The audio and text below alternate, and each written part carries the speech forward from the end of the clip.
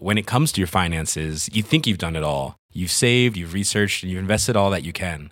Now it's time to take those investments to the next level by using the brand behind every great investor, Yahoo Finance. As America's #1 finance destination, Yahoo Finance has everything you need, whether you're a seasoned trader or just dipping your toes into the market. Join the millions of investors who trust Yahoo Finance to guide them on their financial journey. For comprehensive financial news and analysis, visit yahoofinance.com, the #1 financial destination, yahoofinance.com.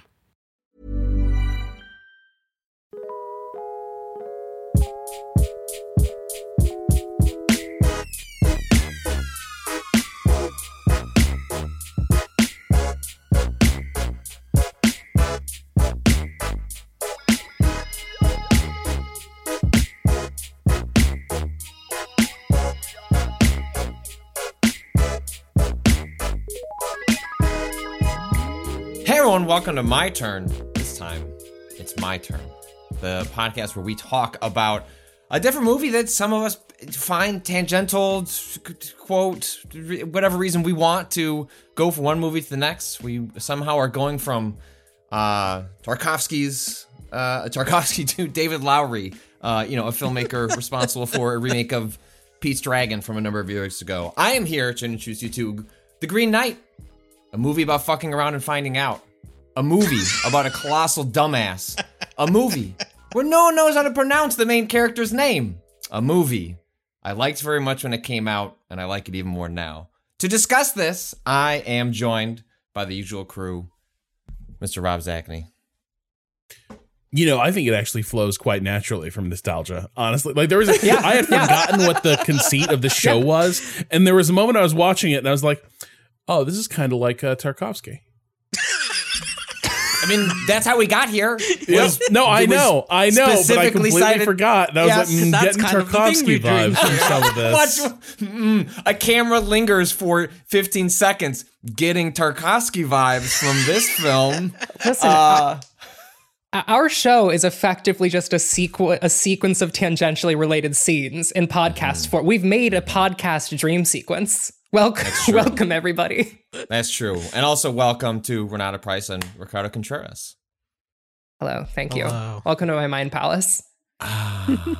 Please don't pick up that vase. So yes, The Green Knight is a movie that I picked for us to watch next. To set it up a little bit, The Green Knight is a 2021 film from writer-director David Lowery, filmmaker behind movies like A Ghost Story, as I mentioned, the surprisingly decent Pete's Dragon remake. The next movie they're doing after this is a Peter Pan film. Sure. Okay. Based on the 14. Yeah, you know what? Just The Green Knight's kind of loosely based on the 14th century poem Sir Gawain and the Green Knight. Stars Dev Patel as Sir Gawain, and a host of other incredible actors playing just a bunch of weirdos. We got Joel Edgerton, Sean Harris, Alicia Vikander. In The Green Knight, Patel's character is a sort of aimless sort. He's an individual born into a family of legends. He's insinuated to be the son of Morgan Le Fay. It is very clearly inspired by King Arthur, the Round Table, though none of those names are actually ever said in the story. Gawain is not brave. He has accomplished no feats. And his mother has decided to cast a spell to essentially provide a reason for their son to kind of sit at this place, find some sort of inspiration journey to kind of like join these sort of like kind of like legendary fable-esque characters that surround him and the family that he's in. So one evening, after being able to recount a story about his tales, having none to share, in the midst of a Christmas celebration, sort of a creature appears down a long hallway. The Green Knight, this sort of horrifyingly beautiful looking creature that is kind of a mashup of the earth and a human. It is a really striking design. And this Green Knight, with just the most exquisite voice possible, declares that they would like to propose a Christmas game in which someone should step forward, raise their sword, raise a weapon. However you attack the knight, that attack will be given in turn a year later. You have to seek Hold on. the You can't night just out. say a year later. You got to say 1 year hence. 1 year 1 hence. year Apologies. hence. Thank you, Kato. I did assign you that before we started this podcast. By the way, you need to remind me to use the proper vernacular. 1 year hence. I think it's a year and a day, right? Or is it actually a year? 1 year hence. 1 year 1 year hence. hence, yes. And, our big old main character dumbass is like, all right, I'm going to get up here. I'm going to borrow a sword. The Green Knight kneels, puts their head forth. It offers no sort of attack, and Gawain decides to take this as an opportunity to slice the Green Knight's head off. The Green Knight picks up its head. It goes back on its horse, says, I'll see you in a year. And everyone breathes a big sigh of relief because finally our main character has a tale to tell, and we'll just worry about the consequences of these actions a year from now. And that sort of sets up our story. This is a movie that I picked because I found it so striking at the time. It is very slow and methodical, but I think gorgeous and interesting. And the way it plays with reality and perception, I found to be very memorable, and was one that I found to be even more memorable upon revisiting. And by revisiting, I meant paying $15 to outright purchase it from iTunes because it was the only way to watch it in 4K. There was nowhere to rent it. Vice, I tried. I did my best to find a cheaper way to watch this the night before, and it turns out it was just paying $15 for the right to do so. But I am curious for Ren and Rob. You're the two that had not seen this film ahead of us watching it for my turn. Ren, what did you make of The Green Knight? I love that you can put any number of images in sequence and call that shit a movie. I fucking loved that. I loved this movie so much. It was an absolute joy. I am going to rewatch it frequently. It just, I could not have asked for more. Could not have asked for more from this movie. Rob. It's a new Christmas classic for one. I was like, oh, finally another good movie for the Christmas rotation. Yeah. Hey, the way you get the little jingle bells at the very end of the film, which felt really deliberate. And I will, as an aside, the reason it feels deliberate is because David Lowery, the director, told the actor that was playing the Green Knight to pretend you're Santa Claus at this point. And so there's like a lot going on in that final sequence. But sorry, Rob, I was stepping on you continuing. No, it's aside from that, it did cast a complete spell over me, and I think one of the things that kept occurring to me as I watched it, is that it is one of the few films I can name that really and truly feels like it is set in a world where magic is real, that there is an essence of the film that is magical. Like things that went through my head as I watched it were when Alfonso Cuarón took the helm of the Potter films and made Prisoner of Azkaban. It reminded me a bit of, and I guess sort of a Cuarón disciple in some ways, Pan's Labyrinth. Where, but there the trick is, of course, that it's, again, it's kind of a dreamlike idol, what's real, what's fantasy, but it feels fantastical. There are very few films, there's a lot of films that have magic, but like the magic exists as like it's visual effects or something, or the magic is too instrumental. It makes too much sense. It follows a neat logic. This film, almost from the first, feels like there's magic in this world and I don't understand it, and I don't know what it is doing or to what end. And because of that, the entire film has this air of real alien menace, but also like beauty that so few films sort of can evoke. In terms of visuals, I also found myself thinking a lot about, for instance, the Lord of the Rings series. But even there, like that is an adaptation of a story that follows much cleaner logic. Oh, I know where I was going with this. A character that Jackson cut out was Tom Bombadil. And this has become a meme, right? Bring back Tom Bombadil. Yeah, it's like Tom Bombadil doesn't make sense in, he barely makes sense in the Lord of the Rings trilogy on the page. How could he possibly make sense in the film? And it's true. Like there's an air of like weirdness around that character and that aside that it's like, how do you weave that in? How do you even make it good and not shitty because he's going to do a little weird little rhyme and it's not going to make any sense what he's doing here. And this film kind of in some ways felt like we get our Tom Bombadil sequence, and it turns out like if you you create a character that is so clearly like in the world but not of the world, that like the mundane becomes utterly riveting and hypnotic because you have no idea what the hell is happening or what the intent is that this character is like bringing into this relationship in the film. Kato, I know that you had watched this film before. We're excited when I chose it. I think you and I did not participate in the A24 special screening so that you could watch it a week before you could pay. The more expensive rental service is what you paid to watch this movie a week. Before a week later, I paid streaming. The first time. Less. Well, here's the fucked up part that I didn't mention either is that I had already seen it in theaters, which is why I was like, I need to pay this money and watch it again with a couple of the people that were already like coming over. I wish I had seen this in theaters. There are movie, we talked about this in Nostalgia, which there are movies that I think are made for like cinema, like a big screen. And this movie looks beautiful on my beautiful screens, but God, there are just some images that I never saw this movie on the big screen, and so I'm tremendously jealous that got to be if it's ever like within like I don't know, you could probably drive. I would drive like 2 hours to see this if it had to take that long. Kato and Patrick renting. I don't need another pandemic. But remember when you could rent theaters for like $100 and they would just sort of show whatever you wanted? Like how do we have an on-demand theater service so just Kato and Patrick can watch? And honestly, it made me kind of sad watching it this time because my TV is like okay until you try to do anything HDR, and then it kind of looks not great, even though it's supposed to look better with HDR.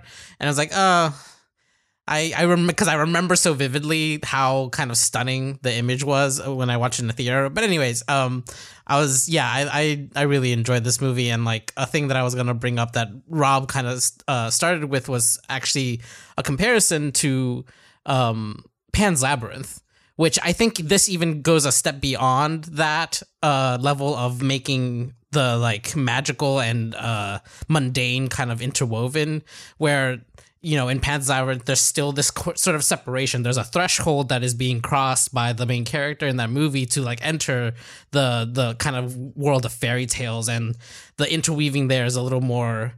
There's space between those two worlds in Pan's Labyrinth. In this, it is all the same. It is all on this level of like the second you leave any sort of civilization, the world is wild and magical, right? The entirety of the world is wild and magical, and the threshold exists only barely within the threshold of like the castle or of Camelot, whatever whatever buildings exist, I really, really enjoyed this movie, and I've watched it like 4 times now.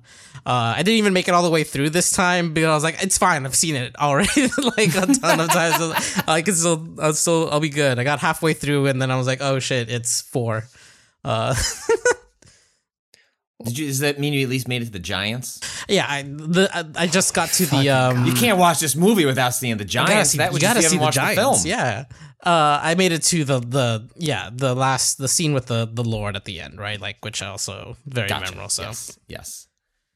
The one thing I'll say is that like Kato, you suggest that like inside the castle walls there is an actual boundary line. And I don't think that's. I don't think it's super hard. I think it's the only threshold that even exists, right? Yeah. There's a small bit of like separation where the walls seem to hold out most of the magic, and then like obviously the Green Knight at the beginning breaks that almost immediately, right? By coming in. Yeah, it's just the movie's really giving there is no inside, there is no outside. Like there are shots in this movie that are so deeply like these delineations make no sense, right? This is like one of the things that I was thinking about is that at the end of the movie, when we actually get to the Green Chapel is just like 100% like a indirect conversation with the end of Nostalgia. where the camera pans back to reveal that, you know, this like little bit of Russian countryside is actually within this impossibly large decaying chapel, right? And is like none of these delineations actually work. I think this it's so good.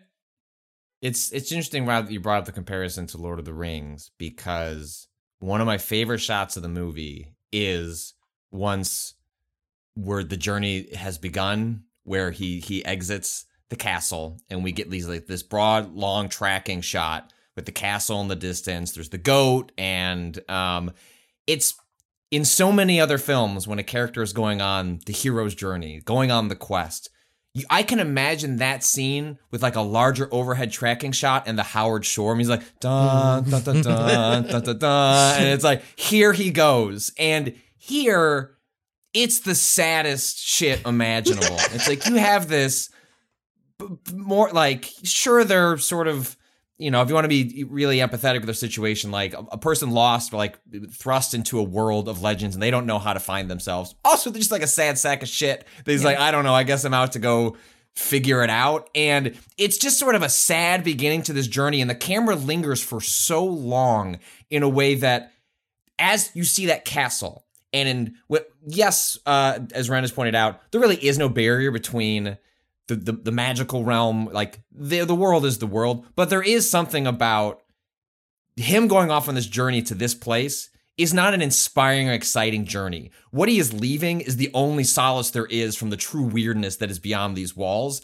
and he begins experiencing that almost immediately, and it's not in a celebratory fashion. It is in a very kind of mundane, like there's no parade and flags for him. I mean, the camera's going, it's really just like, watch this motherfucker trundle. Like this guy isn't gonna gallop. He's not gonna trot. This horse is gonna trundle. The horse is at one point doing that thing the horses do where they walk kind of horizontally, and you're like, why is the horse doing that? And the horse is doing that because this man doesn't know how to ride a horse. What do we do? Also, the horses were apparently a nightmare on the shoot of this as well. Just not vibing with the filmmaker. Oh, no. I think it ends up working for the film and the character specifically, but apparently like that was like a constant source of an issue on set, was just these horses did not want to just go in a line. It's one of those things that like you don't think about like when it comes to filmmaking, but it is working with animals like that is a expertise that both comes with like people on the shoot knowing what they're doing, and also like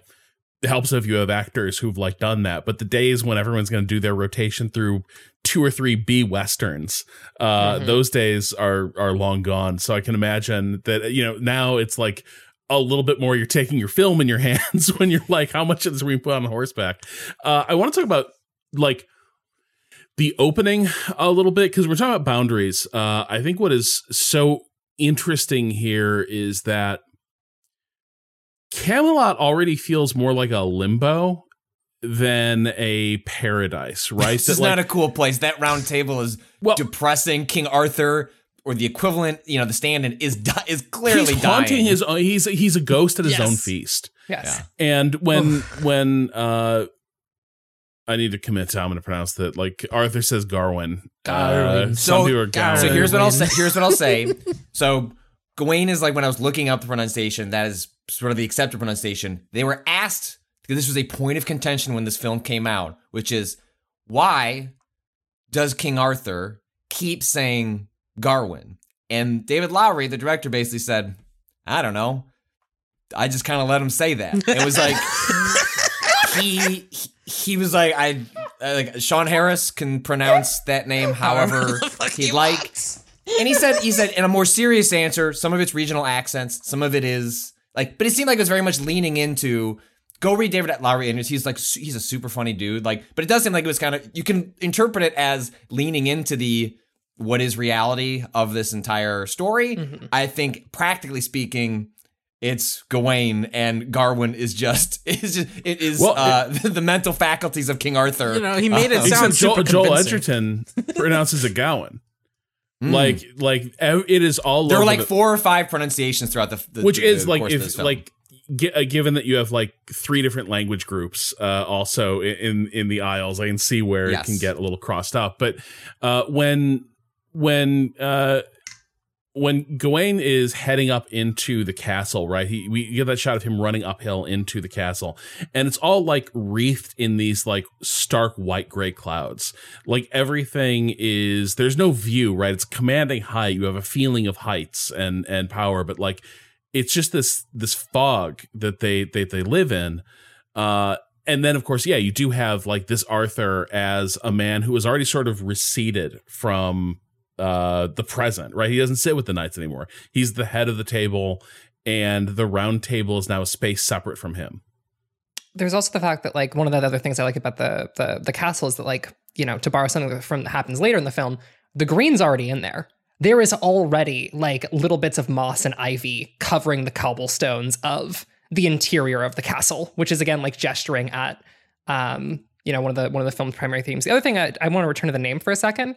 The cool thing about the name to me, and the fact that there's like 3 distinct pronunciations, is also that like after that you know, engagement with the Green Knight at the beginning of the film, people see Gawain in like 3 like wildly different ways. There's Gawain, the actual dude.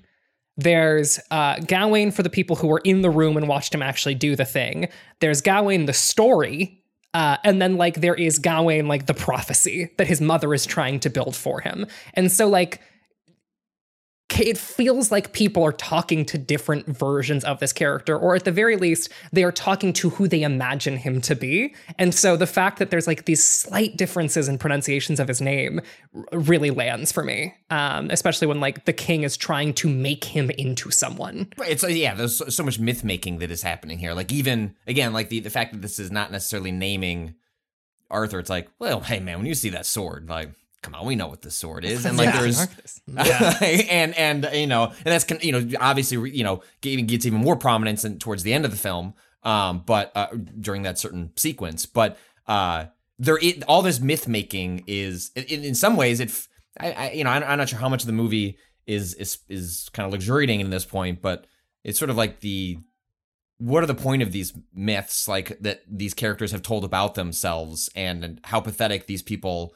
may or may not actually be as a result of this myth making that has put so much pressure on our main character to come up with a defining feature of why they're legendary. Well, one of the things so I think that is one of the tensions that emerges really quickly is that, like, Gawain certainly thinks that he needs to do something, that he needs some sort of quest or story. Like there's a great scene, like Sean Harris like owns the start of this film. Yeah. And first he has that quiet scene with Gawain as he, you know, in so many words, and I love how he speaks. He speaks like he is an epic poem. Yes. He's using thee and thy in a way that a lot of other characters do not.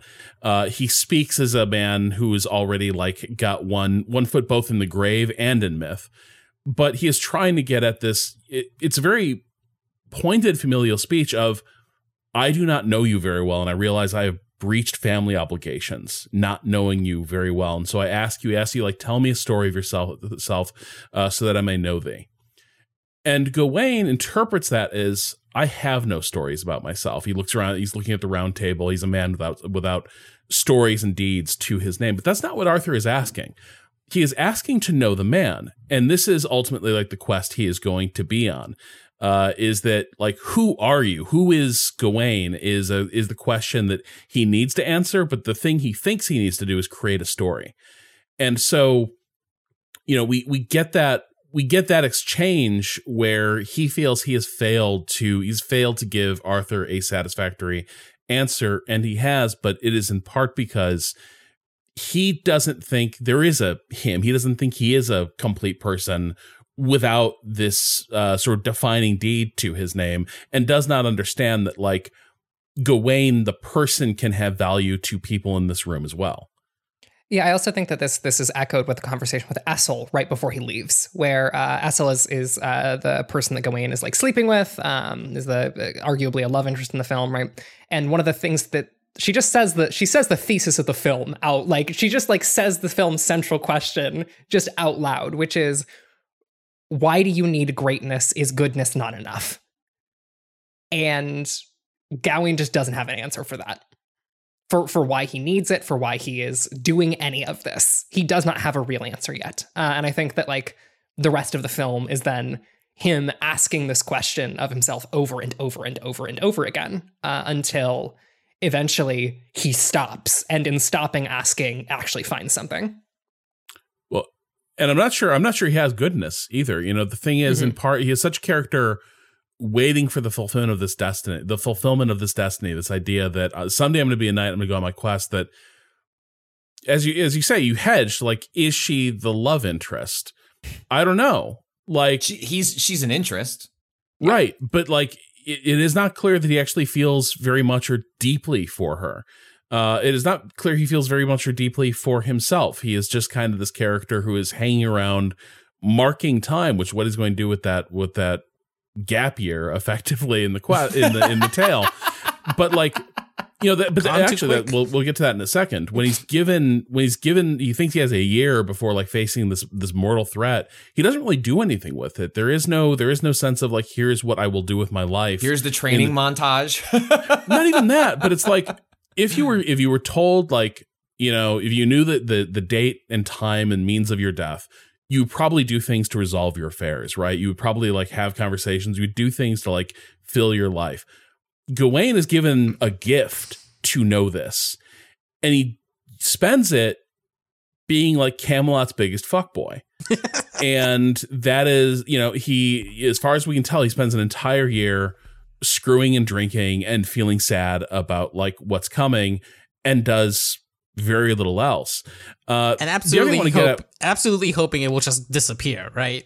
Because even like, everyone is sort of not treating it as though, hey buddy, you're gonna go out there and get your head sliced off. Like, it's, you know, again, the Green Knight calls it a game, but you can see on Gawain's face, they are, whether they look at this as like a death sentence, they look at it as even just having to go on the quest is itself a death sentence, because having to achieve a journey, a tale, is having to come face to face with the thing they've been running away from, even though they think it defines them and what they should become. Yeah. I love that the like Rob was saying before about the way that he kind of doesn't answer King Arthur's question correctly, and that almost like beautifully dovetails into him misreading King Arthur, also telling him, remember, it's a game, right?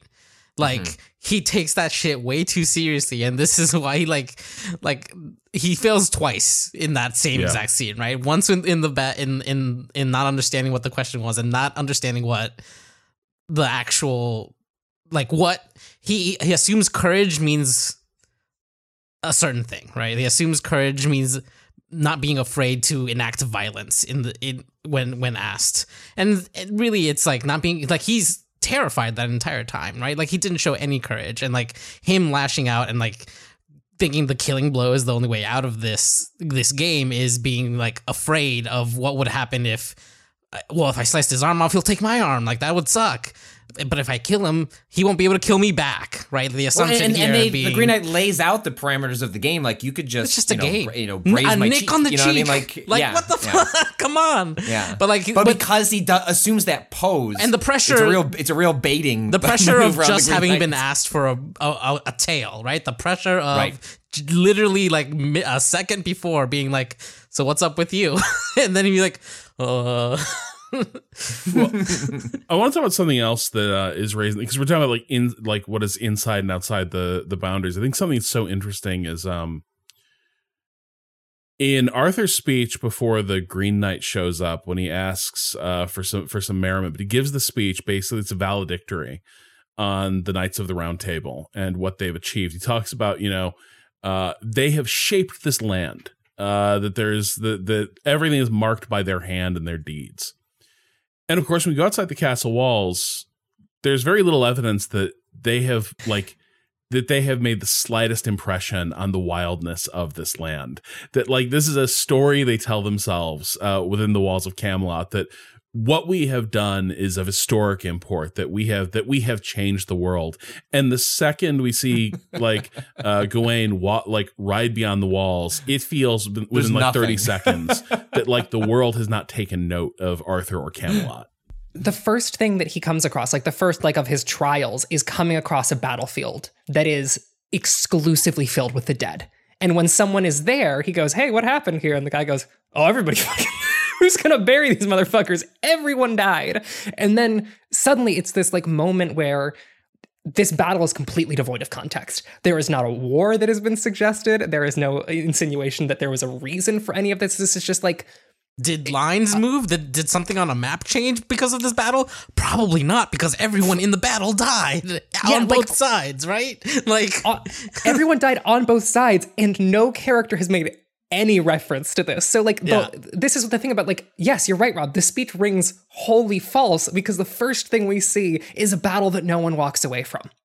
And that fucking rules. Well, and so like I couldn't later in the film, I couldn't get on my head because like time does not seem linear in this world. Like what's happening in time, there's a little part of me, it was like, is this his battle? Like later, like when he foresees like what his time as king might bring, is this the fight? And he rides through the aftermath, sort of, because later in the film we see this scene sort of resets, that, you know, it's not even necessarily that a battle was fought here. It's like he wanders through a place where the idea of a battle where everyone died exists and continues to like reset the scene for people who happen upon it. There is someday I may make us watch this movie. There is a World War I movie called Death Watch. It's a horror film where basically a bunch of soldiers in an attack wander off into a corner of the battlefield it is like haunted. And as the film sort of unfolds, like, you know, they have entered sort of a trial for the dead, right? But you know, the thing that emerges is that at the end of that, we see it resetting this idea that it's a form of violence that is so iconic, and so like rich with meaning that it just keeps sort of recreating this tableau for new people to be drawn into. And I kind of like, you know, it kind of has that feeling in this film as well. Speaking of horror, one thing I was really curious about, Patrick is the horror expert on this podcast. A thing that I left this movie feeling was that like, man, I wish more horror did fantasy, because I feel like horror has become so deeply associated with either the historical, the contemporary, or science fiction. Right? Those are the three domains in which I feel like horror most frequently operates. And I very rarely feel like we see like truly fantasy horror. And after watching The Green Knight, that's the only shit I want to see from now on. Like is this an accurate summation that like The Green Knight is a bit of a rarity among horror and like horror adjacent films? Yeah. I would say fantasy and horror not necessarily crossing over nearly as much. I think that's, you know, largely to do with the fact that so much of horror is trying to ground people in everyday things they can relate to, and fantasy is a bit distanced from that. I think that, you know, it may be a limited view on how that works, but also as horror as a genre works in extremely limited budgets. Fantasy already runs in the opposite direction of that. That said, like, this movie was made, relatively speaking, on the cheap, like chooses its shots when it goes to the fantastical, really well. And so I think there's a rich vein to be tapped there. I think broadly speaking, though, it's like runs up against the budgetary appeal of horror when how those scripts are approved, because then all of a sudden you're building fantastical creatures and visual effects. It's to be clear, Ireland is the special effect in this film. It's one of my favorite special effects in movies is the Irish step. Like, you can do whatever the fuck you want there. I was reading a Reddit Q&A with David Lowery, and one of the extremely funny ones was the user deleted their account, so I can't even attribute it, but they wrote, I was on your set when you were filming in Ireland. I got kicked out. And David Lowery responded, "Oh no, apologies." And then the user responded again, "That's okay. I didn't know it was a movie set and just kind of wandered in." Which is extremely good. You know, one of the things we're like talking about here is all this Arthurian stuff. I have zero sort of connection history. Like, the most that I have with Arthurian Tales is the cartoon show that I showed Rob the intro of, I think last year, where there's a football team that gets sucked into King Arthur times, and then the football players become knights. Rob didn't believe that show existed, and then I showed him the intro, and it was very much exists, and there's a Super Nintendo game that was made based on it. But a whole TV? Yeah, but with licensed products, with like licensed video games. Product. Well, that's the that's the nature of. No one owns the Arthur IP, so you get some different interpretations of like the work. Merlin. I mean, Merlin is here, sort of at the end here. Yes, Merlin. He's there at the start. That's true. He doesn't really get called attention to towards the end. There are little things I love here. One is that, because we all know that like there's a few things that sort of canonically tend to break up the golden age of Camelot, right? One is the revelation of Lancelot and Guinevere's affair. And here we get the allusion to whoever is supposed to be at Arthur's right hand is not there. Mm-hmm. He is departed. And so while he is gone, Gawain can take that seat. And it feels in some ways like some of the signal events of the cycle have already happened. That we are sort of sitting in the aftermath of that. And then the other thing is that when the Green Knight rides in, and my God, as that silhouette that doesn't even really fully make sense. Like, it's a man on a horse, but like immediately, like, what shape is that as he moves forward? And we just get that look from Arthur to Merlin as to like, how should I play this? And Merlin gives that nod, basically like, we have to let this play out is the signal, right? Yeah, cool. It would be really chill. Cool, be chill. We cannot fuck this up. But there is that sense of like, I think frequently the image of Merlin is as sort of the kindly wizard, the court wizard and such. And here we get a vision heavily inspired by, like, let us say Rasputin, for instance, like a true court mystic. Yeah. And someone who, again, profoundly does not fit. Yeah, this is Merlin the baby purchaser, not Merlin the wizard. It may just be more a political figure, right? Like, than like it's hard. Like, does Merlin actually a wizard? I mean, obviously we have Morgan Le Fay who casts a spell that summons the Green Knight, but I think that's also, I like the ambiguity here. Merlin demonstrates no magical acumen. Like the two things we get are of Merlin nodding in this scene, and then during the kind of imagined future sequence, he sort of marks, Gawain's, child. I couldn't figure out, was that a stillbirth? No, that was the baby that goes on to die in the imagined war. Yes, but the baby doesn't start crying until Merlin marks it. Like, that is the one thing that like sat in that scene is like we were shown a difficult birth, or at least what seems to be a difficult birth, and then like a baby that's making no sound as a newborn, as I understand, is like not a great sign. That is. They tell you early on that's what you want to hear them screaming. Right. Early on. I still took it to be that the baby grew up and then he had a second child with the arranged marriage. The baby did grow up, but I'm saying like, did Merlin do some magical shit? Use some magic. Yeah, maybe. Yeah, because that's the part of that scene that like it almost there was seems a lot like of blood in struck. that scene, right? There's the shot where Gawain leaves, a pittance of coins for bad. It's so bad.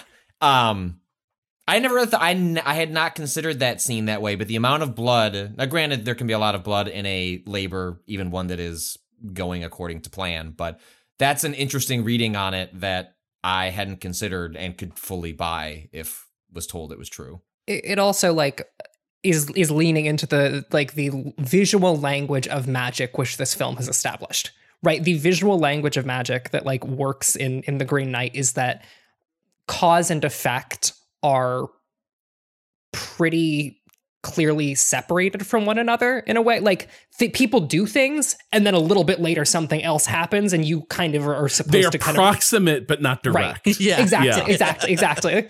Someone will do something and it's just like, why the fuck did that guy do that? And like 30 seconds later it'll be like, is that egg sprouting? I wonder. So the other vision of magic we're shown here is that, Morgan Le Fay has her chanting circle going. And I think it is so fascinating that they appear to be instantiating the legend of Sir Gawain and the Green Knight into the world, that what she writes out and burns as an offering to get to fire the spell is like a rendering of the opening of Sir Gawain and the Green Knight. And there's that kind of put me in question, and I'm curious what y'all make of it. What does Gawain's mother intend for him? She creates the story. Like, does he keep failing, and the story reaches a resolution? Like, what does she want by bringing this character and this story into the world? I presumed it was opportunity. Right? I don't know that the conclusion was written, but he was incapable of seizing an opportunity to resolve this part of himself. And it was never going to happen without a kick in the ass. And I took this moment to be her invoking an opportunity for her son to do something and to define themselves one way or the other, whether through success or failure. I think it felt to me a little bit like she's kind of bought in on the whole, like, you gotta strive for greatness to like make it in the court, right? Like you're trying to like stand out in some way. You want to be king? Yeah, you want to be king. You gotta fucking do something. You gotta move.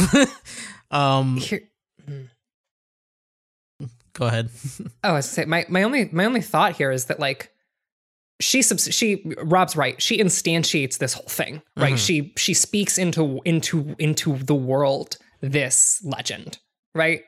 And I think part of that is she knows from minute one what the function of the belt is, and so she has an outcome in mind, right? Like if all of these rules are the rules that they are, yeah.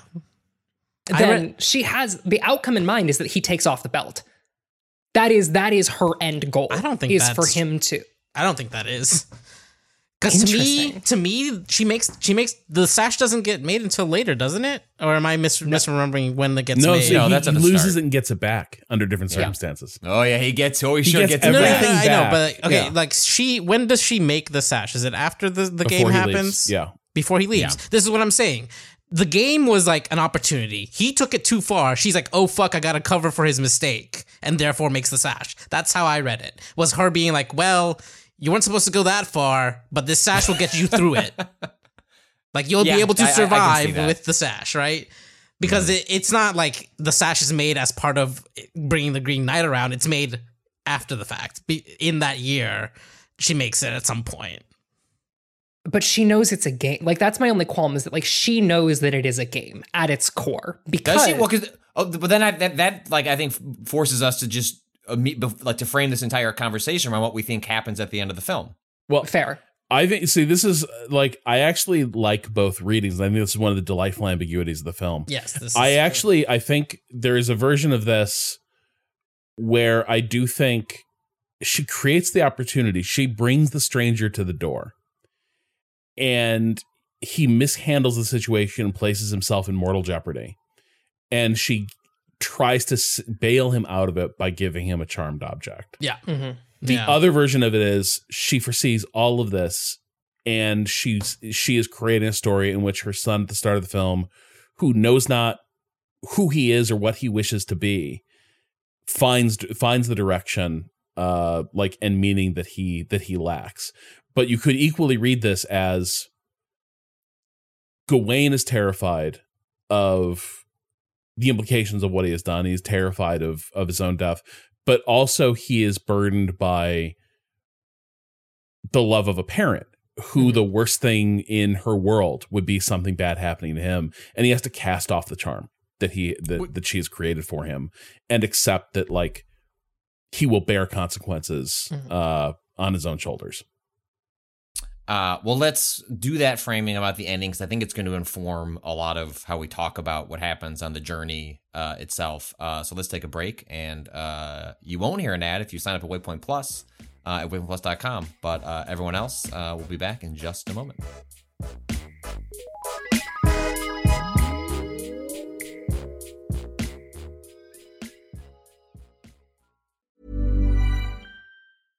Hey, I'm Ryan Reynolds. At Mint Mobile, we like to do the opposite of what Big Wireless does. They charge you a lot, we charge you a little. So naturally, when they announced they'd be raising their prices due to inflation, we decided to deflate our prices due to not hating you. That's right. We're cutting the price of Mint Unlimited from $30 a month to just $15 a month. Give it a try at mintmobile.com/switch. $45 up front for 3 months plus taxes and fees. Promo rate for new customers for limited time. Unlimited more than 40 gigabytes per month slows. Full terms at mintmobile.com.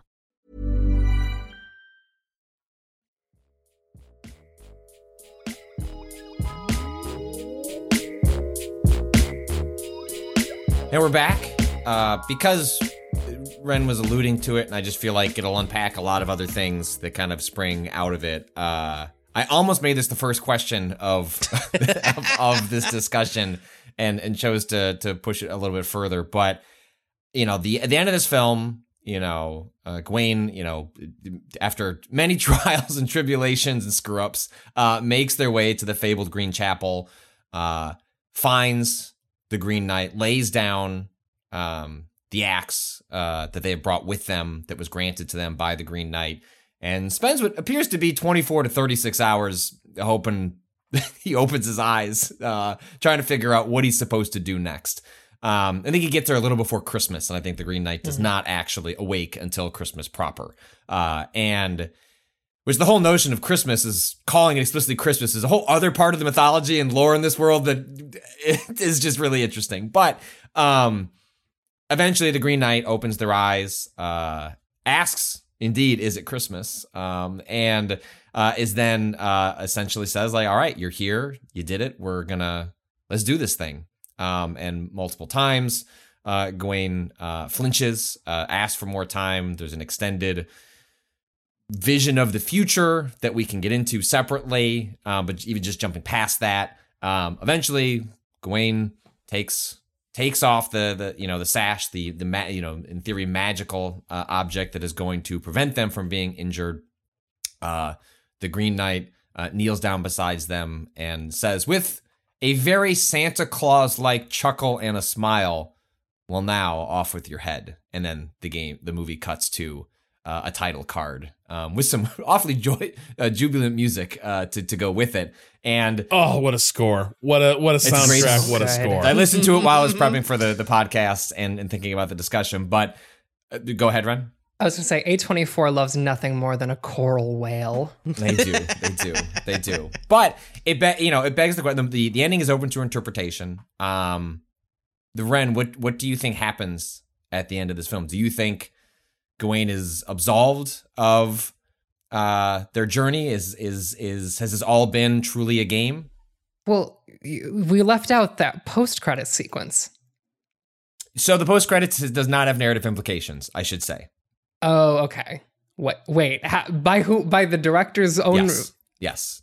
He said it was a cute. He said it was a cute thing they caught on set, so he put it at the end of the movie. That's very funny. That rules. To explain, there is a like, as the credits are finishing rolling, essentially, like as the on top of, like, or behind the credits, there is a scene of the young actor who plays Gawain's daughter during that extended sequence of the kind of a vision into a potential future timeline, playing with the crown and putting it on their head, which you very much could take to mean, and people have taken to mean, that, oh, Gawain does survive, the Green Knight does not actually lop off their head. But David Lowery has said that, like, people can believe what they want. He's like, it's ambiguous for a reason, but he was like, if you want my honest opinion, I just thought that was cute. And so I put it at the end of the movie because someone had a camera on while they were doing, like, setting up for a different scene. God, I think I think I am interested in the world where Gawain, it's a dream sequence, right? His future is a dream sequence, and Gawain is like, I'm gonna take responsibility for this, and then the Green Knight is like, good job, buddy, you did it, because this leans into it's his mother's plan. My thought that it is his mother's plan for this to play out this way. My reading is motherfucker's head came off. Like the game was afoot, the game was completed, and the game still involved your head chopping off. You can still, have completed this emotional hero's journey. But I believe at the end that the head was severed clean, and the game was completed. Well, the thing I'll say here is that, again, like, my feeling watching this film is that, like, the cycle itself, the story itself is like swirling around Gawain on his path. Like, there's that entire shot where he like dies tied up in the forest. Yeah. And his journey ends there. And like we come back to the tale continues. And so I in some ways I think like, multiple interpretations work here, because in some ways like all of it's happening at once. So the dream sequence that I talked about or potential dream sequence or future seeing at the end also completes with the camera making a full 360, doing a panoramic shot of the entire room, during which things do change, which is, again, the fascinating thing is that, like, during that process, like it is not just a panoramic shot, it's a panoramic shot during which time is also and events are occurring that you can't see. That shot is so fucked. There are so many incredible shots during that sequence too. And then also the other thing I'm thinking is like the symbolic and the literal are treated as the same thing frequently throughout this movie, which is why I think that there's a chance that the Green Knight is like, yeah, saying off with your head is enough, is because other people at various points will substitute the symbolic and the literal and be totally fine with that. That's my only thought, Kato. Yeah. No, I feel like it's definitely like, I don't know. Yeah, it's up to, like, I can never really pin down what even I believe happened, really, because there's so many ways you can read it. And it's like, is him drawing, because he literally draws his finger across his neck, right? Is that like Ren saying that symbolic gesture enough? Is that just him presaging, like, okay, and we're gonna do it next? I'm just teasing you at this point because you finally fucking took off the magic sash that I knew you were wearing, and I'm just taunting you. Is that like, you can, there's so many different ways to read it that I've always kind of been, I guess, more interested in like what it says about what Gawain believes that he's taking off the sash at that point, and like whether or not he lives or dies after that. Kind of, I don't know. It feels like it matters less at that point, but I guess if I had to choose one, he does die, because it kind of feels like the story can be read a lot. He still completes the emotional journey, right? It can be read about knowing the end is coming and how you deal with that knowledge of your own demise and mortality, right? Like, my only other thought is that he says, "I will return the blow to you in kind," right? If you do this, I do this, et cetera, with the knowledge that the Green Knight himself is immortal. And so it is a beheading to an immortal. And so to behead an immortal is something fundamentally different. It is a symbolic gesture to cut off the head of the Green Knight at the beginning of the film. And so in making himself mortal at the end, Gawain makes it so that the Green Knight literally cannot return the blow in kind if he uses the actual axe. And so it then transforms that into a symbolic gesture. Yeah. And so it's exchanging it's like through the removal of immortality, the literal and the the word I've been saying for the last like 5 fucking minutes are interchanged for one another. Symbolic, I think is what the word is. Symbolic, thank you, yes. So something for me though, like his vision or dream, to me it feels like a vision of a world where he flees. It's kind of like he gets a lot of what he might have dreamed he wanted, but in other ways he never stops running. That it is a decision born of selfishness. and cowardice, and the selfishness and cowardice becomes a thing that keeps like reverberating through his life. We see him ascending to, we see him getting a hollow knighthood from Arthur, unable to confess that like he didn't do the thing. Right. We see him ascend the throne and fight wars as a king, but of course his son that he took from his lover, his natural son, is killed in the battle in his place, and then ultimately, he becomes the ruler of. We see somebody like throws, I don't know, rotten fruit at him or something, but like, somebody taunts him on his return from this war, and he can hear his soldiers killing civilians, in the he's castle. holding like the like not the crown, but some sort of piece of headwear that was on his son's head as he comes back from that fight. And so like for me, when I think about that vision, in some ways it is like there is something there for him to reject, right? It is the person he becomes if he's the sort of person who shrinks from this, who leaves. And at the end of that, he is like sort of conceding that having sort of lived this lifetime in this moment, he deems that ultimately that life wasn't worth preserving. And so he agrees to take the blow. He removes the sash. He agrees to take the blow. And at that moment is transformed. In that moment, he is given this mercy because now he has completed the quest, which is this quest of like both self-knowledge and outgrowing this kind of like selfishness and fear that has sort of marked him from the start. I also think sorry, go ahead, Ron. Oh, I was going to say the other thing that to Rob's point is that like, if this is a movie about legend, right, then to me, it accepts that what we are going to watch is going to, instead of following like causal logics, is instead going to follow like what is the most resonant conclusion to this story, right? Like it is trying to, like in being a legend and being about myth, it is going to choose the most archetypical and like immediately readable ending possible. And I think this is like to Rob's point about, he does the thing. This is the moral of the story, and legends and myths by their nature have a moral logic to them. And without this moment, if he dies, the moral logic collapses. Part of what I think is really beautiful about that sequence too is so frequently when we get the equivalent in any sci-fi, fantasy, like take your pick on here's a glimpse into a potential future, it is given to the individual as opposed to believed and thought of by the individual. And so if you go through the thought experiment of what Gawain is doing in that moment, if you were to sit with yourself and think, what are my worst possible qualities that define me? How do I extrapolate what that would happen over a lifetime?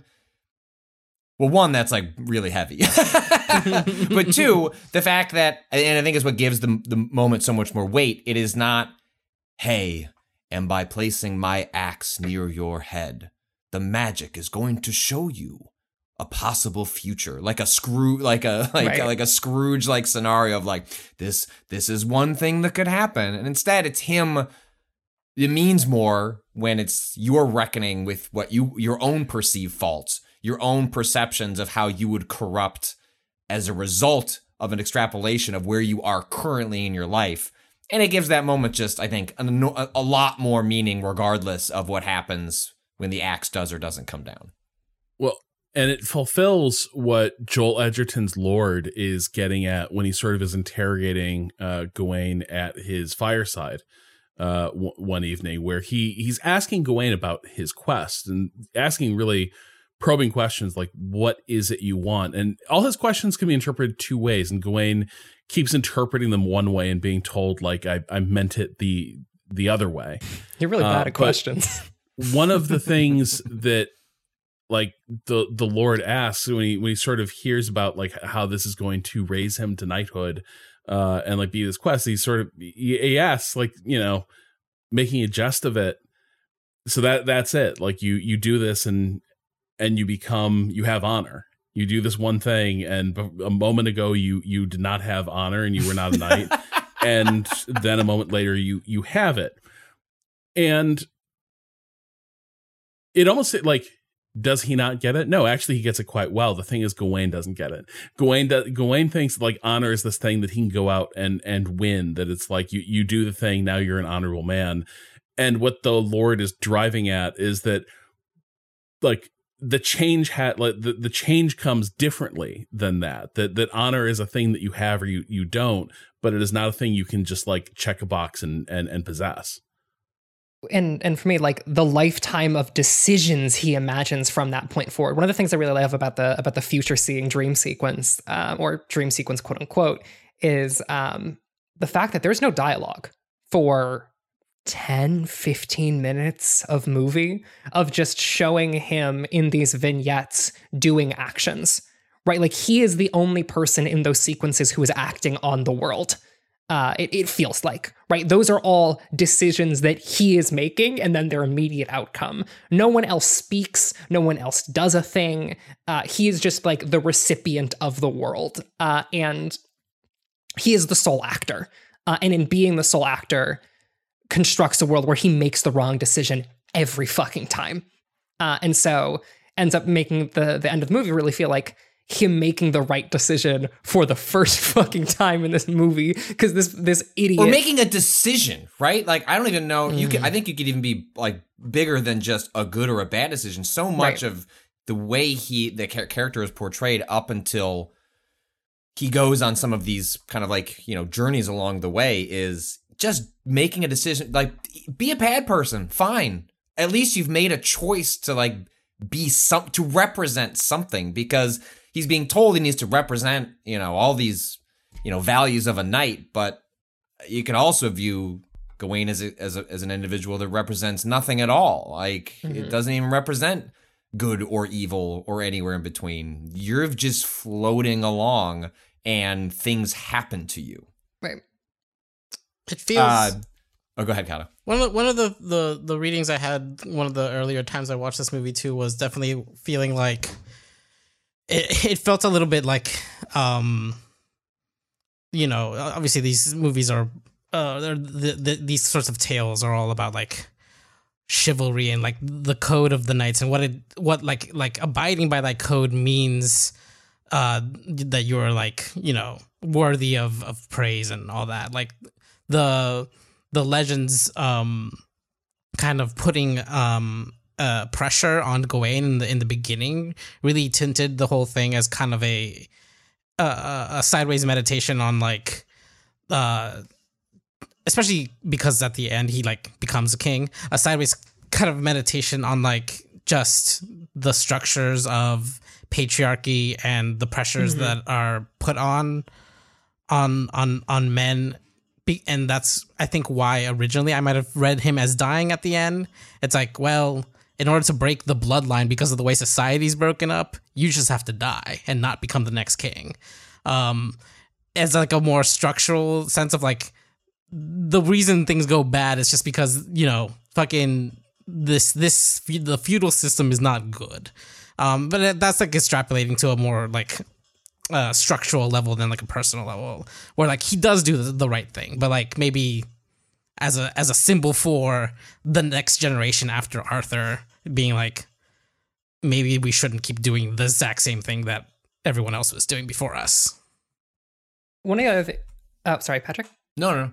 I was gonna say, one of the other interesting things like I find about this is that I wonder if one of the things in this movie is that like Gawain not only cannot like figure out his own life, but cannot understand that myths and legends operate on a moral logic, right? Like he cannot read the story of anyone before him as a text. He cannot derive actual meaning from it. Instead, he's just trying to recreate the literal actions of previous people. Right. And this gets to what you were talking about, Rob, with the question at the beginning of the movie. Tell me a story from your life. Tell me who you are. And not only can Gawain not like produce a series of actions, he cannot produce like a meaning, right? It is both things at once. And so the moment he goes on a quest, he just tries to reproduce actions. And without understanding that there is an underlying moral logic, which, leans into this like meditation Kato's talking about the like broad archetypes of patriarchy and the way that like meaning passes down and is constructed in masculinity. And there's like two things worth sharing. One is, so Lowry was asked, when the film came out about like, hey, what happened? Do you like have any read into it? And so it's worth reading this Vanity Fair piece where Lowry wanted to use an extended sequence to achieve something very specific. He wanted to write an ending where his head gets chopped off, and that's a positive thing. That's a happy ending. He faces his fate bravely, and there's honor and integrity in that. But that doesn't mean he's dead. He's killed. He received the blow that was dealt, and all is set right within the universe of the film. And then he goes on to say, Lowry said he shot a more, quote, explicit and, quote, definitive version of the ending, but that it put, quote, too sharp a point on the film. Quote, if people, it is quoting from Lowry here, which, again, I should point out, go reading anything with him, he's extremely funny. Quote, if people were to watch a movie in which Dev Patel gets beheaded at the end, they probably would like to leave the theater. They probably would like to leave the theater feeling differently than they do with the more ambiguous version. That ambiguity may leave the ending open to interpretation, which Lowry is fine with. Quote, even amongst ourselves, Dev, my producers, and I, we all had slightly different ideas about what the ending means. If we cut to black, what happens next? And then related to that, Last Galaxian wrote in, this question contains spoilers for Sir Gawain and the Green Knight. So spoiler alert for a 14th century Middle English story, I guess. Anyway, I'm one of those dweebs who read the story back in college, and I think the movie does an interesting thing by leaving the viewer moments before the story's written conclusion. In the end of the tale, the Green Knight does not, in fact, cut off Gawain's head, nearly nicking the back of his neck, and lets him go merrily home to King Arthur's court. Well, that clearly won't be his path in the film, and then asks us basically what do we think happens at the end. But we haven't gotten into the sort of like the specifics of what happens differently, but I think it's interesting that Lowry is like picking elements from the original poem and then choosing to cut them off at different points to sort of illustrate the specific narrative that he's telling here. Because when I was reading up on the original poem, I mean, one, it's a much more lighthearted affair, and two, like the journey that Gawain goes on is just implied. Like it's just like a line that's like, and things happened, and then he got to the Green Chapel. Question. Does he still get the cum belt in the original poem? I didn't know how to. I was trying to think of a question. You brought it up, and so Ren, the floor is yours. Cum belt pro, for, against. Listen, too much, not enough. Did the shot linger enough? Did you really need him to squish it? A little bit? The squish is the grossest shit I've ever seen in my life. It's so bad. It would not have been an A24 movie from between the years 2019 and 2021 without some reference to masturbation or coming. Like Robert Pattinson walked so Dev Patel could run with the cum belt.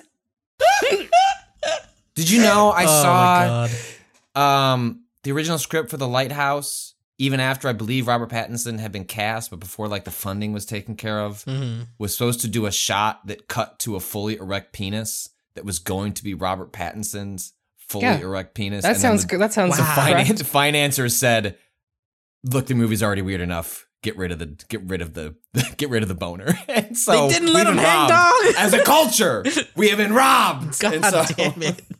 Because he would have done it. Absolutely. He is a total weirdo. I love it. It wouldn't even be like a sex thing for him. It'd just be like, this is art. Robert Pattinson just wants to be a little freak.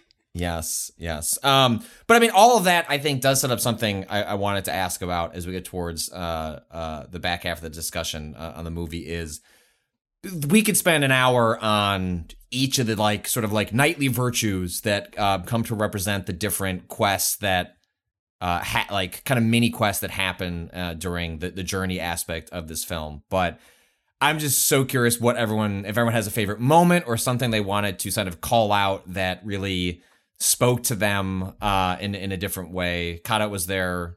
You've seen this movie the most amount of times of any of us. I think so, yeah. What is there something about that, our chunk of the film that really stood out to you, especially upon rewatch? The Lord chunk is what you were saying? No, we've got the Giants, we've got essentially this is a thing I realized this time around, was that in my mind, every time I finished watching this movie, that the Lord chunk is that's the last quarter of the film, right? It's the second half of the film. Yeah. It is an entire half, even though for me a lot of the other stuff's because it's so segmented that way into these parts, I thought they were all kind of equal lengths. They feel equally as important, even though the stay at the Lord's Manor is the longest of them.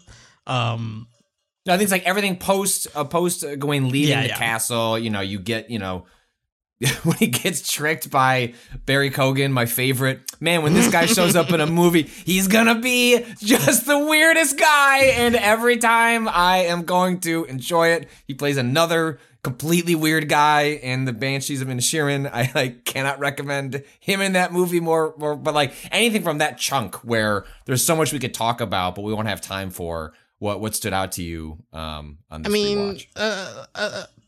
One of my favorite for just how there's something really interesting to me about how this mixes what we understand as Christian iconography and also obviously pagan beliefs of magic, right? Obviously the Christianity has always had this weird intermixing because of how it came about, especially in England and all that, how those things kind of were taken in at the same time. And I really enjoyed the Saint Guinevere scene and that to me is that's just a fucking witch in the woods, my guy. That is classic sorceress hanging out in the middle of a fucking cabin, but no, wait, she's a Christian saint, so she's good. It's okay. It's okay magic. It's good magic. But there's a lot of just very striking visuals in that scene, that the time in the pond, this pond that seems at first what, it's 5 foot pond, mate. You probably stand up in that pond, and then he goes down, and it looks like there's a fucking lake's worth of water in there. The way the color changes, and the it's just beautiful, and always one of the most visually striking moments along the journey that I really love. And then it's having all that be associated with a Christian saint. It's just really, I don't know. It's a wonderful moment. Yeah. Well, and in keeping with who Gawain is and who he's turning into over the course of this film, also he's oh, what do I get if I do this? Why would you ask? The amazing thing is that this comes right after the scene with the thieves, right? Where he first of all doesn't give enough, and then he realizes, oh, we exchange things out here apparently, so I should get something in what he learns from the first fucking story is that he should ask for something, and she's like, what the fuck are you asking? What do you know? You learned the wrong fucking thing, my guy. He can't learn moral logic. He can only replicate actions. It's fucking it is incredible. It's such a good moment of her being like, how dare you? What the fuck? What are you asking me this? Such a good line. It's so funny. It's so funny. It's so good. Yeah. Love it. Rob, any moment from this stretch of the film that you found particularly interesting? Fox friend. I love that little fox. It's also so well animated. The little when does little fox appear to you? So doesn't the fox show up in the woods? Yes. Near the start when he's fucking early. Yeah. There was the fox is sort of dogging his steps. Yeah. I definitely did not catch him in the cabin scene the first time around, but he's there too, and I'm oh, he's been there the whole fucking time. He's just skidding around. It's very that was one of the things I noticed. Maybe just because it's a slightly different viewing, but he like popped out a few more times than I realized the first time I had watched it. It's just like it's just cute as a goddamn button. Yeah. Like just this little paws, so little hops. When he throws the rock at it to make it run away, and it just circles around to the other entrance to the cave and peeks its head out, is just like murderously cute. The way it like finds the hunters. I was so in suspense over like, he's staying in a hunter's house. He brought a little fox to a hunter's house. Oh no, little fox friend. But then ultimately the reveal that the fox is a guide on this journey, that ultimately the fox is going to pose his penultimate choice before he goes to the chapel. Well, there's also about the hunter's house and the fox. There's a painting in the hunter's house showing the hunter following the fox. And then as Gawain is going to leave, Gawain is the person being hunted in that painting. And so like the fox starts to mirror Gawain. And that's the thing. The last question it asks is, bro, the last thing it says is like, just go back, dude. Like the fox is Gawain at the most himself version of himself right now. Maybe a little bit clever, I guess, but also kind of just following other people's actions and fundamentally terrified of what could happen if he does anything on his own. And then that's why the fox's final message is really like, are you sure you want to do this, buddy? I don't think we need Nobody this. has to know. Yeah. Like this idea that like, what is shame if you're the only one who carries it? Like what is the meaning of shame when nobody remembers the thing that you shrank from?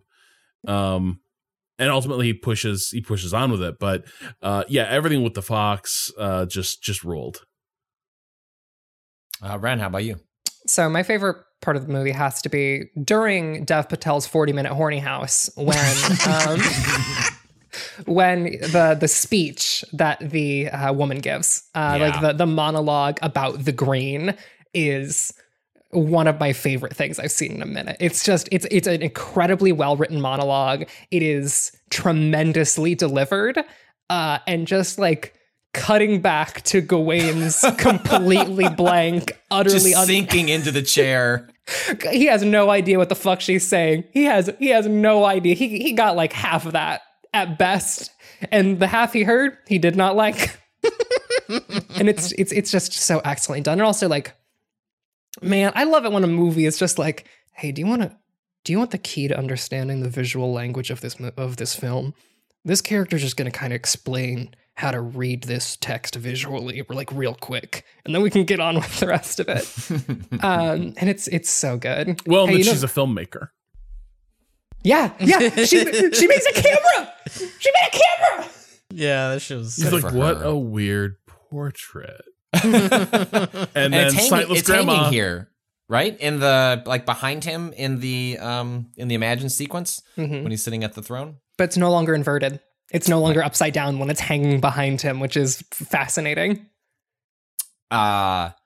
Yeah, there's a million little sequences, but I have to admit, I got tingly the first time it happened, and I found it even more impactful the second time is when the giant. Yeah. Ooh, got those good tingles. Tingly what's Alicia Vikander doing here again? Who is she this time? The Giants. No, Double trouble. The Giants are who I was sexually attracted to in this film, Rob. you're taking, you're robbing me of my moment. There's just, like, when we were talking earlier about, like, what is the scope of the danger or wonder and awe of this world? And it starts so small with just a castle and lords and ladies. And sure, we get, and it just escalates slowly over time to the Green Knight and then, like, the casting of the spell by Morgan Le Fay. And you sort of feel like even at that, like, even with the introduction of the ghost, like, in the cabin, I don't know, that all feels within the realm of what this world is operating in. And the moment with the Giants is I was just awestruck by the scale of it, the interaction that the fox has with the creature. Even Gawain's, it sounds like he could have gotten his ass lifted and like walked across his valley had he not done exactly what he was going to do later with the Green Knight, which was flinch and then cause, the giant to no longer want to interact with him. But there is just the way it's shot where it's not it's a combination of a visual effect, but also clearly actual people being sort of like imposed on top of it. It's just a beautiful rendering of a world that I don't need to know any more about it, but it just speaks so much about the world that it doesn't like get me thinking like, well, where are they going? But it's just such a cool carve out that even though it has zero impact on the story, what it says about like Camelot and its place and the myths these people tell themselves. It's like they tell themselves tall tales and to make themselves feel important. And out here are motherfucking giants just like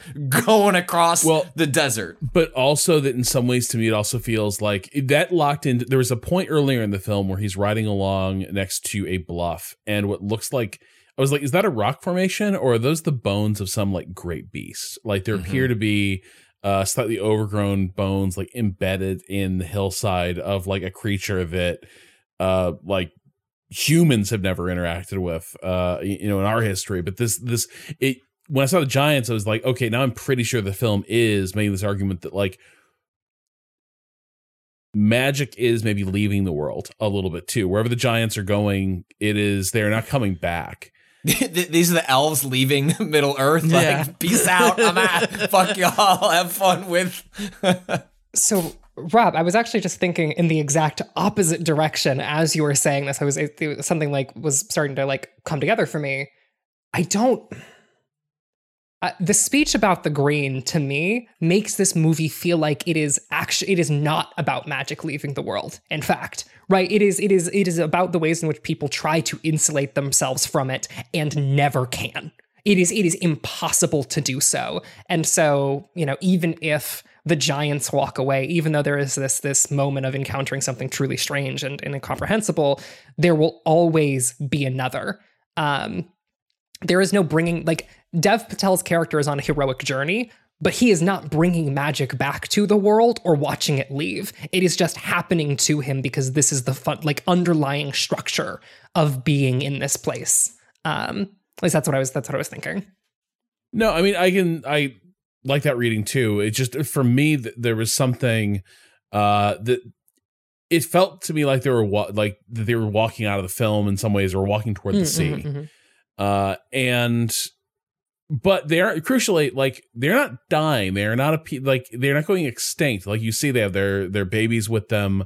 Like, it is, they're on their own path. The other thing I love in that moment is, yes, when he sees them, his first instinct is, how can I instrumentalize them? Hey, could you, like, he just sees giants and like, he's like, hey, they give me a lift.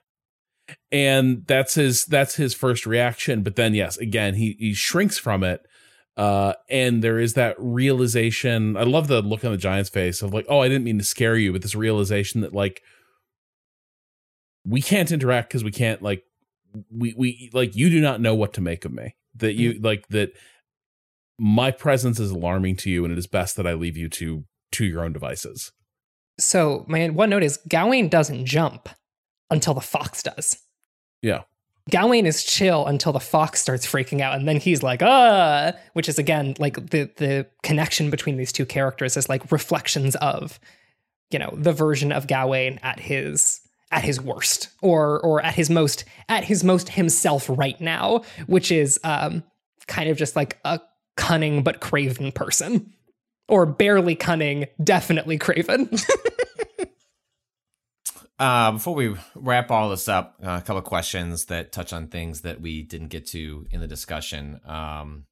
Anonymous writes in, have you ever seen a hawk kill a horse?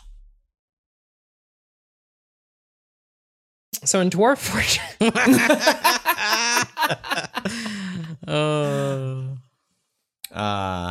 I love that little discussion and no elaboration, just you simply must see it. Like, one has not lived unless they have seen a hawk swoop down and kill a horse. Do you want a kiss, by the way?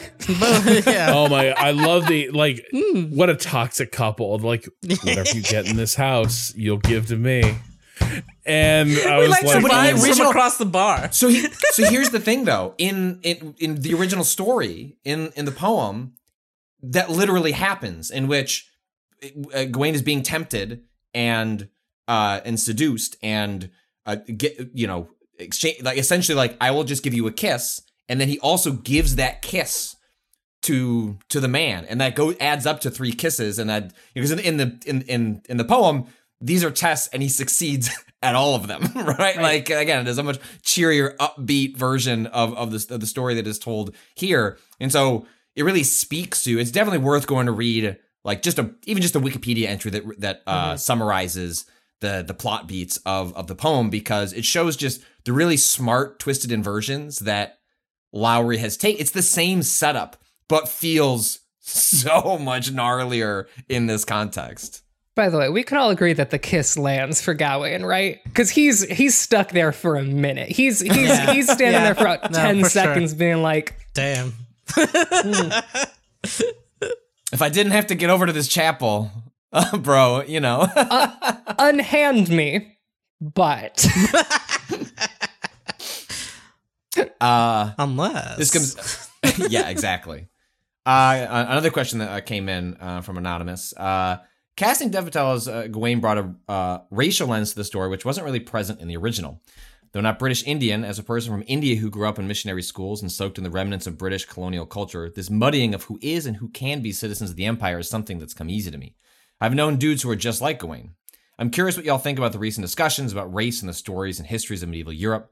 What do you think the refocusing of the lens to include more people in these settings does? Sorry for the meandering question, and dang, he sure did come. I don't know, Rob, this feels like more of a question to at least lead off the discussion on what you make on, well, like the racial lens this story does or doesn't bring by the casting of Dev Patel. I don't know. I think so. What's interesting is I think partly what makes it work so well and maybe accomplish its end is that it doesn't really have much to say about it at all. Like it is not making like Dev Patel's performance is so easy and natural in this. Like everything is so like, yes, he and his mother are people of color in a court that is largely made of white people and like led by white men. But at the same time, like I think part of what the film is doing is like we just kind of run with it. We don't question it. Beyond that. So I think like there's that element that is working with, is straight out of the gate. Is it doesn't ask us, hey, can you buy Dev Patel as Sir Gawain? No, he just is Sir Gawain in this story, and we buy that completely because in part, like what is established so quickly is that his crisis is not necessarily one of belonging, as it is like really a crisis of like, who am I in this world? So it like I agree, like that it is interesting, like the casting here is like operating in that vein of like opening up these roles and these worlds to different people and different actors. But at the same time, I don't think it's necessarily the point in this film. Is like my initial reaction to that, which is interesting. Yeah, Lowry actually was asked about this at one point. Like, hey, was this like a purposeful subversion? And that would be in line with a lot of the other sort of subversions and commentary you're doing with this take on the story. And Lowry said, the decision to cast Dev was quick and easy and based simply on liking Dev for the part, but the impact and import of this whim is not lost on me, nor was it far from my mind while we were shooting. Seeing King Arthur, which is very funny that he references King Arthur specifically here, but doesn't do it in the script. Seeing King Arthur look him in the eye and say, quote, "It is good to have one's family by one's side, one's blood," was incredibly important to me. So it's one of those things where like you can see where there is weight to it in the story, but I think that lines up, Rob, with your reading of the situation, that this was just the character, the actor. But it's interesting to see how Lowry himself sees where that gets some additional weight by virtue of the casting. Yeah. Do any of us know Arthurian legend enough to know, if I'm remembering correctly, that Morgan is not actually blood related to Arthur? Is this something I'm making up? There's a few different things I think that are like. Well, that's the thing with Arthurian legend too. It's like right, like there's different versions. But I think there's one where like, I think there's a version where like literally it's straight up an incestuous union, and like Mordred is the result of that. Right. But I think there's also versions where like Morgan Le Fay is like a fairy lover of Arthur's, but not like related. So I think it's one of those things that different versions of the cycle like do different things with. And I think I think there might also be a couple different characters that sometimes get unified into one. My only thought here is that like this, like Rob was talking about earlier, this movie is in a way about cycles, or not about cycles, but a way like stories cycle and affect people. And so like, I do think about the ways in which, you know,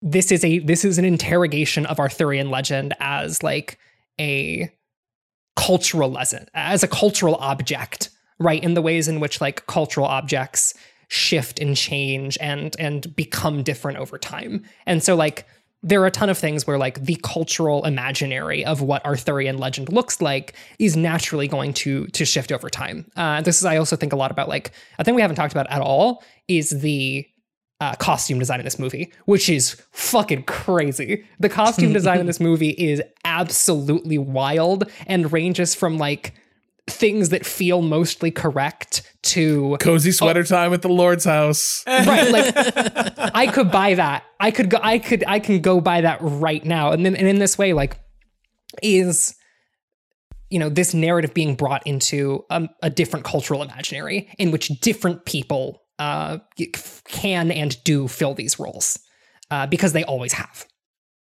And I think that's going to bring us to a conclusion on our conversation about The Green Knight. I am delighted that everyone enjoyed it as much as I was hoping. I told Rob this during the break that I was nervous. I was like, oh, I think everyone's really gonna like this, and I shouldn't have said that, because what if people don't like it? Like, it's not a big deal. But I'm glad that everyone seemed to get as much out of it as I was hoping. The Green Knight is a really good film, and I'm glad we had a chance to for me and Kato reconsider it, and Ren and Rob to consider it for the first time, which is a delight.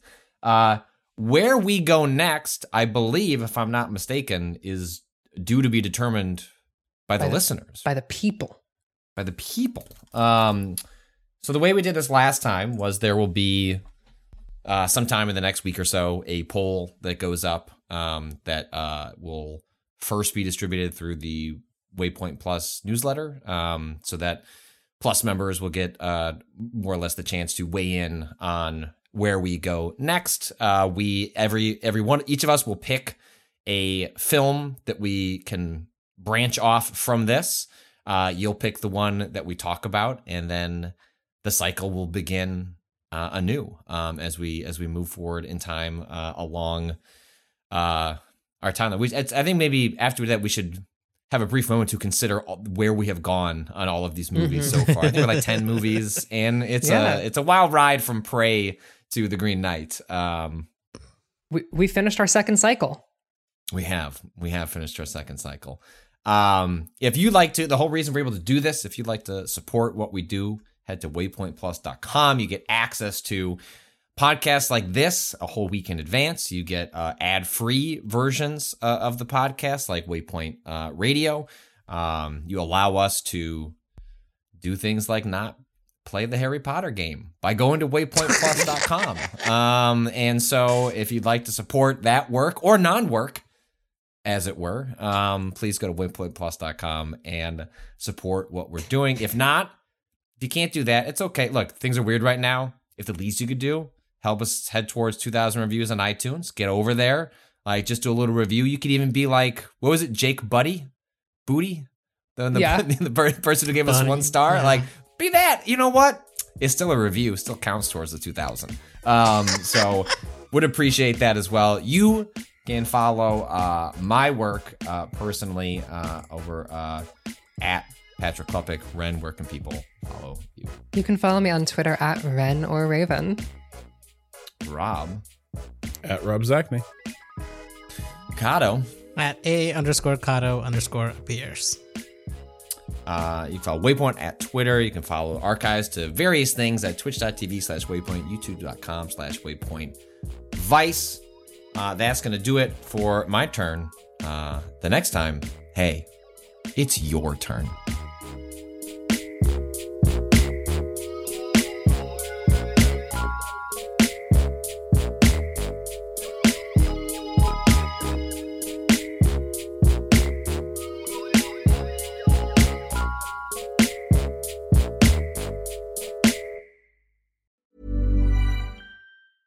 Selling a little or a lot? Shopify helps you do your thing however you cha-ching. Shopify is the global commerce platform that helps you sell at every stage of your business. From the launch your online shop stage to the first real-life store stage, all the way to the did we just hit a million orders stage. Shopify is there to help you grow. Shopify helps you turn browsers into buyers with the internet's best converting checkout. 36% better on average compared to other leading commerce platforms. Because businesses that grow, grow with Shopify. Get a $1 per month trial period at shopify.com/work. Shopify.com/work.